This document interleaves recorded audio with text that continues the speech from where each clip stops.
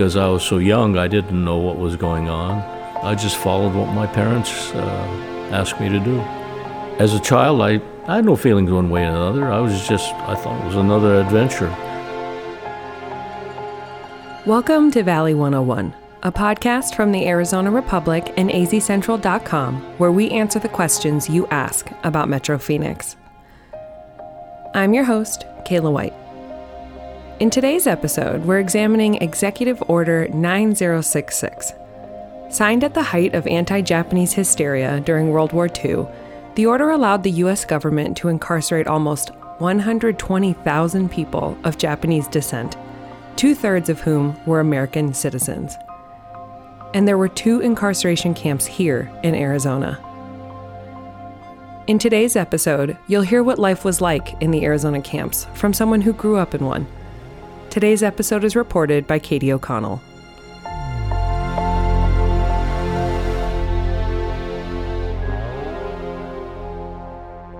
According to the Library of Congress, in 1900, there were fewer than 25,000 people of Japanese descent living in the U.S. But with the turn of the century came a 25-year period in which 100,000 Japanese immigrants arrived. My name is Donna Chung, C-H-E-U-N-G, and I'm the president of the Japanese American Citizens League Arizona chapter.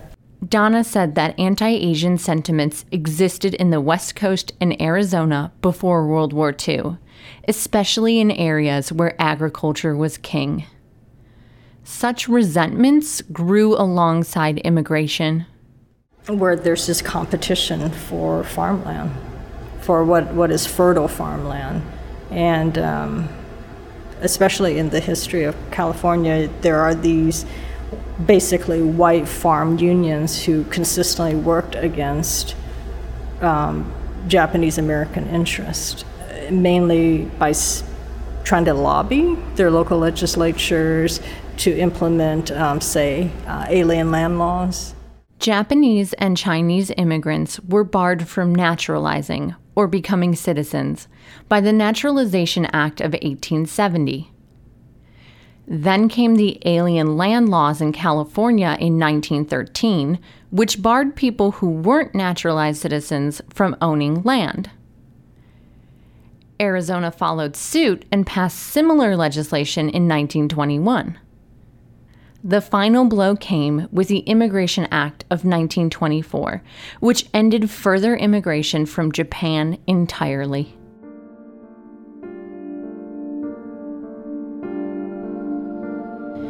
The already precarious situation for immigrant Japanese farmers in Arizona escalated during the 30s. Since white farmers were allowed to own land, they tended to have larger farms. They also tended to grow products like cotton for an international market. But when the Great Depression hit, their profits were decimated. However, Japanese American farmers grew produce like cantaloupes on smaller farms and sold them locally. This meant that their produce remained profitable during the Depression. White farmers were angry that they were doing so well. They accused Japanese Americans of doing something, because Asians are seen as untrustworthy. Due to Orientalism, they were, there's suspicions about how come they were doing so well, and that anger turned into a movement to push out aliens who are Asians. That's Karen Leong. She's an associate professor at Arizona State University, where she teaches Asian Pacific Studies, Women and Gender Studies, and American Studies. Karen said that in 1934, this movement to drive away Japanese and Punjabi farmers from the valley led to violence against them. There was a truck rally of white farmers or European American farmers that went all the way through the valley from Mesa to Glendale. White farmers would open water gates to flood the crops of Japanese American farmers. They'd push farm equipment into the canals. Armed gangs fired shots at Japanese American farmers. Incendiary devices were thrown into farmhouses. One Japanese American girl had a firebomb thrown through a window, which her bed was under.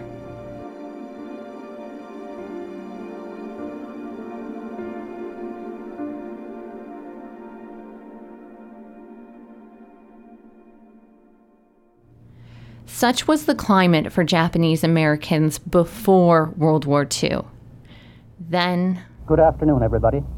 Japan has made war upon the United States without declaring it. Airplanes, presumably from aircraft carriers, have attacked the great Pearl Harbor Naval Base on the island of Oahu in the Hawaiian Islands and have attacked Manila, capital of the Philippines. December 7th, 1941, a date which will live in infamy. The United States of America was suddenly and deliberately attacked by naval and air forces of the Empire of Japan. Within 24 hours of the attack on Pearl Harbor, FBI agents and local law enforcement detained more than 2,000 people who were deemed, quote, enemy aliens. This included 1,300 Japanese Americans. Some of those Japanese Americans were religious leaders, such as Buddhist priests who stayed in touch with Buddhist leaders in Japan. It also included immigration leaders within the Japanese American community who were more affluent and often traveled back and forth between the two countries. The U.S. government had been monitoring these community members before the attack on Pearl Harbor. Afterward, they were separated from their families, who did not know where they were taken to or why. Donna said this was especially devastating for farming families.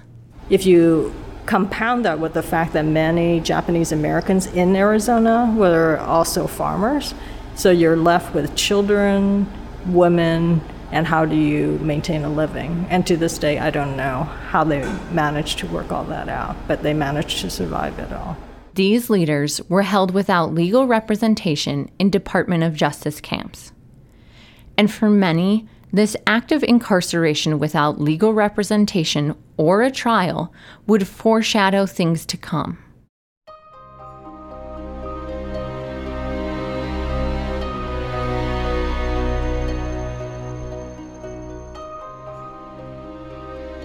In the 2-month period after Pearl Harbor, President Franklin Delano Roosevelt, the War Department, and the Justice Department formulated a plan for the mass forced removal and incarceration of Japanese American citizens. The justification for this was as such. We knew that some among them were potentially dangerous. Most were loyal. But no one knew what would happen among this concentrated population if Japanese forces should try to invade our shores. Military authorities therefore determined that all of them, citizens and aliens alike, would have to move. That audio is from a 1942 propaganda video released by the War Department. Its narrator is Milton Eisenhower, the younger brother of then General Dwight D. Eisenhower. At the time, Milton Eisenhower was the head of the War Relocation Authority. That was a federal agency that was created to forcibly remove Japanese American citizens from the west coast of our country. But there's one key thing to know about that quote. It wasn't true. In the weeks before Pearl Harbor, businessman Curtis B. Munson had compiled a report examining the potential threat of Japanese Americans. His report concluded that they presented no security risk. But the report was sent to Roosevelt with a misleading summary of key points that obscured Munson's findings.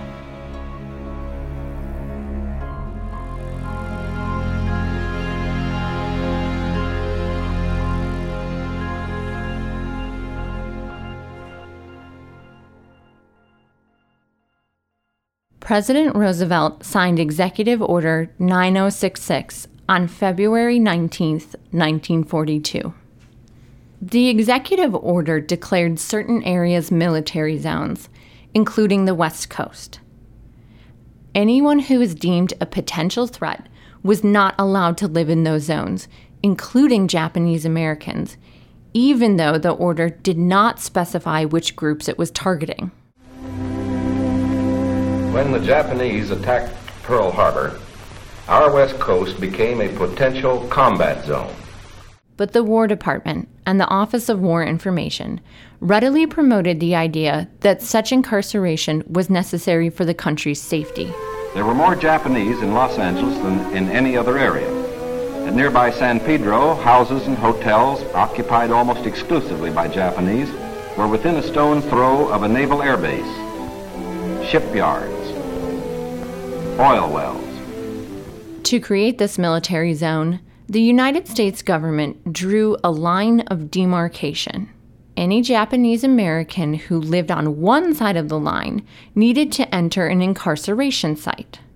The line of demarcation divided Washington State and Oregon. Although all of California was included, the line cut through Arizona along Grand Avenue. Throughout the entirety of my research and interviews for this episode, I couldn't find a reason why it would divide Arizona that way. The line of demarcation divided Arizona in half. The line of demarcation is Grand Avenue, US 60. So Japanese Americans who live south of the line of demarcation would have to either move, and if they remained, they would be incarcerated, whereas Japanese Americans who live north of the line could remain. There was a period of time after signing the executive order in which Japanese Americans could voluntarily move to the other side of the line. But oftentimes that was an impossible feat. My name is Kathy Nakagawa, and I'm an associate professor at Arizona State University in the School of Social Transformation. Kathy's father, Nick Hiroshi Nakagawa, lived on the south side of the line of demarcation in Phoenix. He was in high school when Executive Order 9066 was signed. His family was eventually incarcerated in Arizona. A lot of times people didn't know people outside of the line of exclusion, so not very many people were able to voluntarily move, because when I asked my dad about it, he said, well, how do you move a whole family? You have your farm there, you have all your possessions. Where do you go to? There was also a lot of confusion during this time. Kathy recalled a story her mother told her about this. A neighbor said, well, maybe they'll take your parents because they're not U.S. citizens, but they won't take your kids because you were born here, you're U.S. citizens, so we'll help out. But that wasn't the case. They took everyone. Eventually, the U.S. military took over the forced removal of Japanese American citizens. Notices were posted. All persons of Japanese descent were required to register. They gathered in their own churches and schools, and the Japanese themselves cheerfully handled the enormous paperwork involved in the migration. Now the actual migration got underway. That quote really captures the story the U.S. government tried to tell. Newsreels across the country depicted the U.S. as the benign caretaker of Japanese Americans. Before heading to an incarceration camp, Japanese Americans were held in what the War Relocation Authority called assembly centers. There were 12 of these centers in California, with one in Washington, Oregon, and Arizona. The government painted this picture of them. They lived here until new pioneer communities could be completed on federally owned lands in the interior. Santa Anita Racetrack, for example, suddenly became a community of about 17,000 persons. The Army provided housing and plenty of healthful, nourishing food for all. The next step of the journey involved Japanese Americans traveling to incarceration sites. The War Relocation Authority built 10 major Japanese American incarceration sites across the country. 2 of them were in Arizona. There was what the government called the Gila River Relocation Center, which is about 45 minutes south of Chandler. Then there was what the government named the Poston War Relocation Center, which was located in Yuma County near the border of California. At each relocation center, evacuees were met by an advance contingent of Japanese who had arrived some days earlier and who now acted as guides. Naturally, the newcomers looked about with some curiosity. They were in a new area, on land that was raw, untamed, but full of opportunity. Here they would build schools, educate their children, reclaim the desert. And for the most part, Americans believed that narrative. There were dissenters, of course. But anti-Japanese sentiments, the ongoing war, and the savviness of the wartime propaganda was largely convincing. The reality of the situation was far different. The government cultivated the notion that Japanese Americans cooperated wholeheartedly. The many loyal among them felt that this was a sacrifice they could make in behalf of America's war effort. While Japanese Americans did report to be removed, it's important to note that they would be punished if they didn't. This wasn't something that was done cheerily, as the Milton Eisenhower video suggests.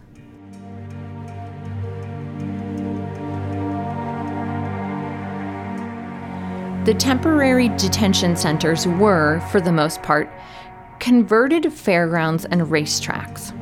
People were forced to clean out the horse stalls they would sleep in. There were stories of how the smell lingered afterwards, and the average stay there was 3 months. Eisenhower also said that the camps were built on, quote, federally owned lands. In Arizona, that meant they were built on Native American reservations. And Donna said that the communities who were located there didn't want them because they didn't want to participate in the oppression of another minority group.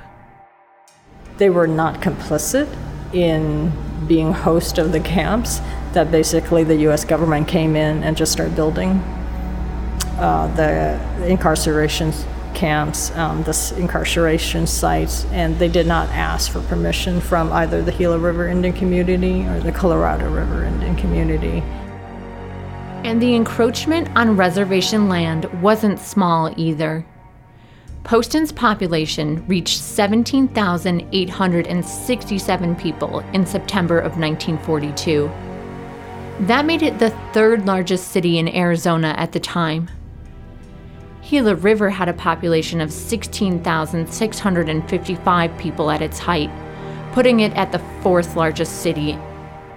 Only Phoenix and Tucson were larger than the incarceration sites. The U.S. government hired professional photographers to go into the camps to take photos. But there were rules for what they could photograph. For instance, they weren't allowed to shoot anything that included barbed wire. The illustrations of the incarcerees smiling, to me, the juxtaposition of what we know now with seeing those images of smiling children or smiling adults while they're being in prison, to me that's just obscene. Yeah, and I understand that's a strong word, but to me that's just a bit obscene to have that, because you know they're being asked to smile when they don't even know what their future is.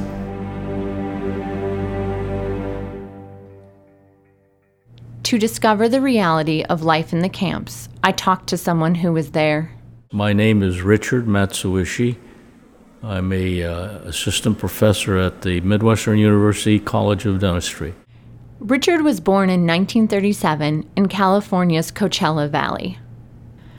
That's where his parents, who were both citizens of the United States, worked as farmers. They raised produce like bell peppers and tomatoes. Richard was about 4 or 5 years old when his family was forced from their home and their farm into Poston in 1942. I remember getting on a bus similar to a Greyhound bus, and our family was on the bus, and we apparently went to Parker, Arizona. And then I remember getting off of Parker and getting onto an Army truck. And from the from Parker, we went to the Poston camp. Before his journey to Arizona, Richard didn't know that his family was being forced into incarceration. Because I was so young, I didn't know what was going on.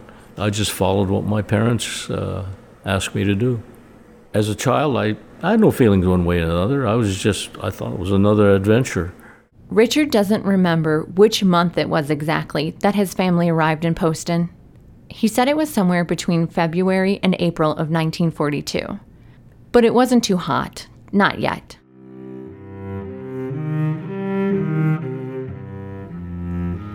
Del Webb was given the contract to build the housing at Poston. Webb would go on to develop Sun City after the war, becoming rich enough to co-own the New York Yankees. But at the time, construction of the camps was so rushed that they weren't even finished when people started arriving, so people were in very tight quarters, oftentimes 6, 8 to 10 people living in one room. That's Jody Crago. He's the museum administrator for the Chandler Museum, which currently has an exhibit on the Gila River incarceration camp. Jody said that the infrastructure necessary to have electricity, running water, and a working sewage system did not exist. They had to be built at both camps. So they constantly tried to build the camps up. So there were many cases where dysentery and other illnesses were infected because of poor sanitation. There was no running water in the housing barracks. Internees had to use a latrine located on their block instead. There wasn't air conditioning either. Del Webb's crews used raw lumber to build the barracks. When the summer heat came, the wood shrank, leaving gaps between the planks that were large enough for people to see through. It also made it easier for sand and dust to get into the barracks during summer storms. That led to a lot of respiratory illnesses. Richard said the barracks were about 100 feet by 20 feet, and they were divided into units based on the size of your family. His family included his parents and his younger sister, Agnes, so they lived in a space that was about 20 feet by 20 feet. That space would become even more crowded when his brother Edward was born in 1944. Barren walls, barren floors, one ceiling light hanging down, one stove in the center, and that was it, and some cots, and that was it. And there was no ceiling, it was just a roof, so you could hear everything that was going on. And partitions, we didn't have any partitions, so my parents hung some rope and got some army blankets and divided it into so we would have some privacy. People used leftover wires to create things like hangers for their clothing, or a toilet paper holder. Scrap metal was used to create gardening tools. Scrap wood was used to build things like bookends.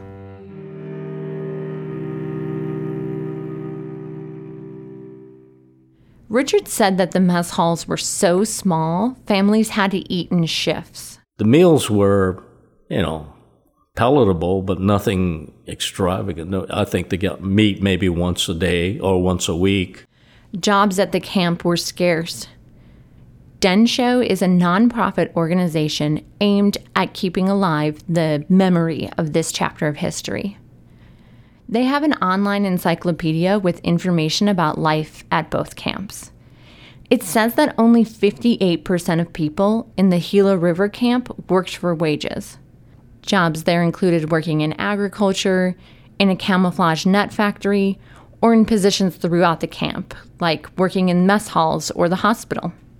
At Poston, Richard said his dad was lucky enough to be employed as the block manager and postmaster. And so he was paid, I think, he might have gotten $12 a month, because even the professionals were only getting like $20 or $19 a month. To make ends meet, Richard's dad would carve small birds out of egg crates. His mother would paint them in vivid detail based on an Audubon book they had.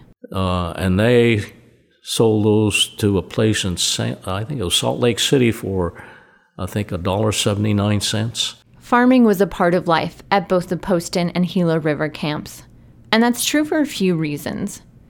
Many of the internees were farmers before incarceration. You could see that although they were in the middle of the desert, the Japanese American incarcerees were able to reclaim the land and make things grow. Food grown in the camps could supplement government-provided rations. But as men were drafted for the war, many farms near the camps needed workers. Internees were allowed to leave the camp to go work on those farms. At Parker, they undertook the irrigation of fertile desert lands. Meanwhile, in areas away from the coast and under appropriate safeguards, many were permitted to enter private employment, particularly to work in sugar beet fields where labor was badly needed.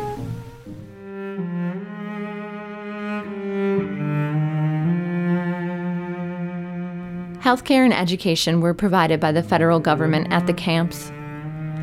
However, it's important to note one thing. Much like farming, there was a labor shortage in the U.S. during the war for doctors and teachers. That meant that hospitals and schools outside of the camps had a difficult time filling vacant positions. They did pay well, and teachers would come, but oftentimes didn't stay very long because they could then get a better paying traditional school job somewhere else, and so they would come for short times. What was then called Arizona State Teachers College did train some teachers who then taught at the camp. Oftentimes, Japanese American internees became teaching assistants. Jody said that they were not allowed to become full teachers themselves, even if they had been a teacher prior to incarceration. It was very sparse. Some of the books were donated, of course, and some apparently might have been bought. The school itself was, again, just a barren. Some of them didn't even have any desks. I remember in nursery school, we had to take a nap on the floor. I asked Richard about his experiences with the medical facilities at Poston. He says he never went to the dentist while he was incarcerated, but there were doctors and nurses available. Once, Richard had to have a cyst lanced. He remembers the boy who was treated before him screaming. The reason I think that young boy was yelling was because there was no anesthesia.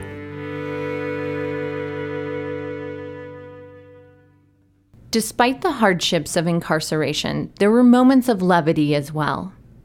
Things like movies, baseball, and crafts provided a sense of normalcy. The thing I remember mostly was on Saturday nights they would have a movie out by the reservoir, and they had a big screen, and we all took our whatever seats we had and sat and watched the movie. Another form of recreation came through America's pastime, baseball.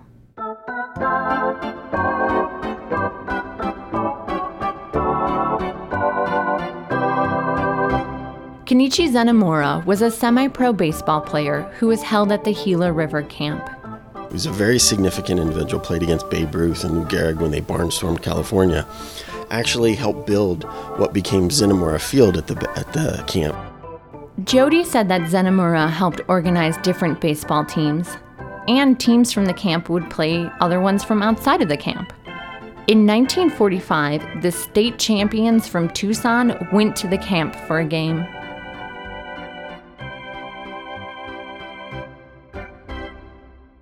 But when the team from Gila River wanted to travel to Tucson to face their opponent again, they couldn't.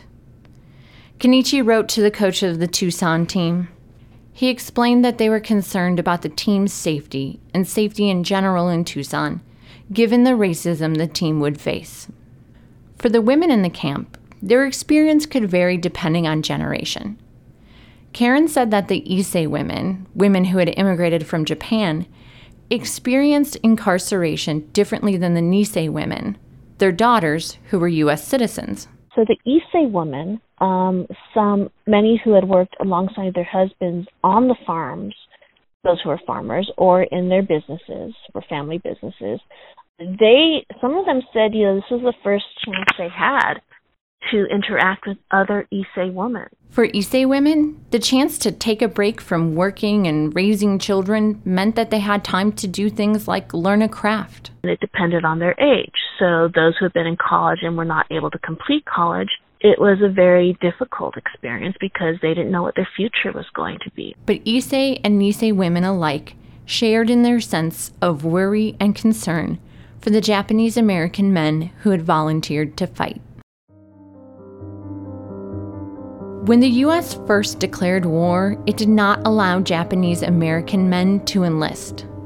As the need for more fighting increased, the War Department created the 442nd Regimental Combat Team, which was comprised of Japanese Americans.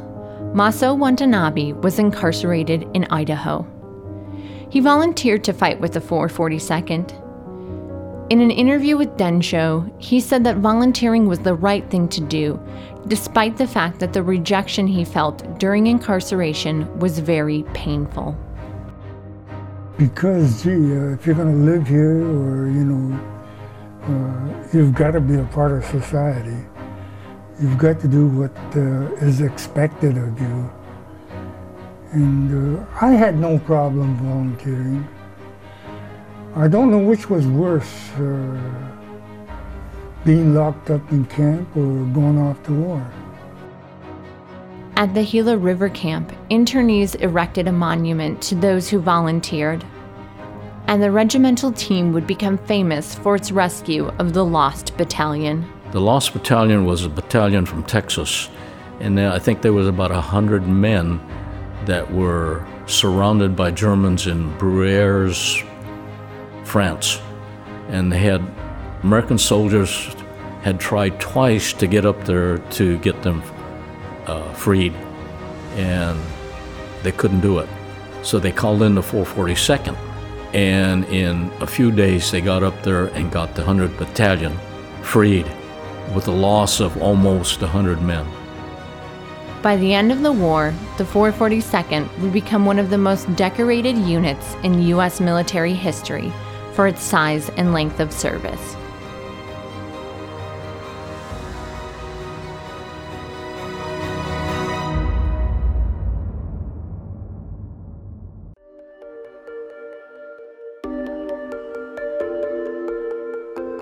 Hey, it's me, Kayla again.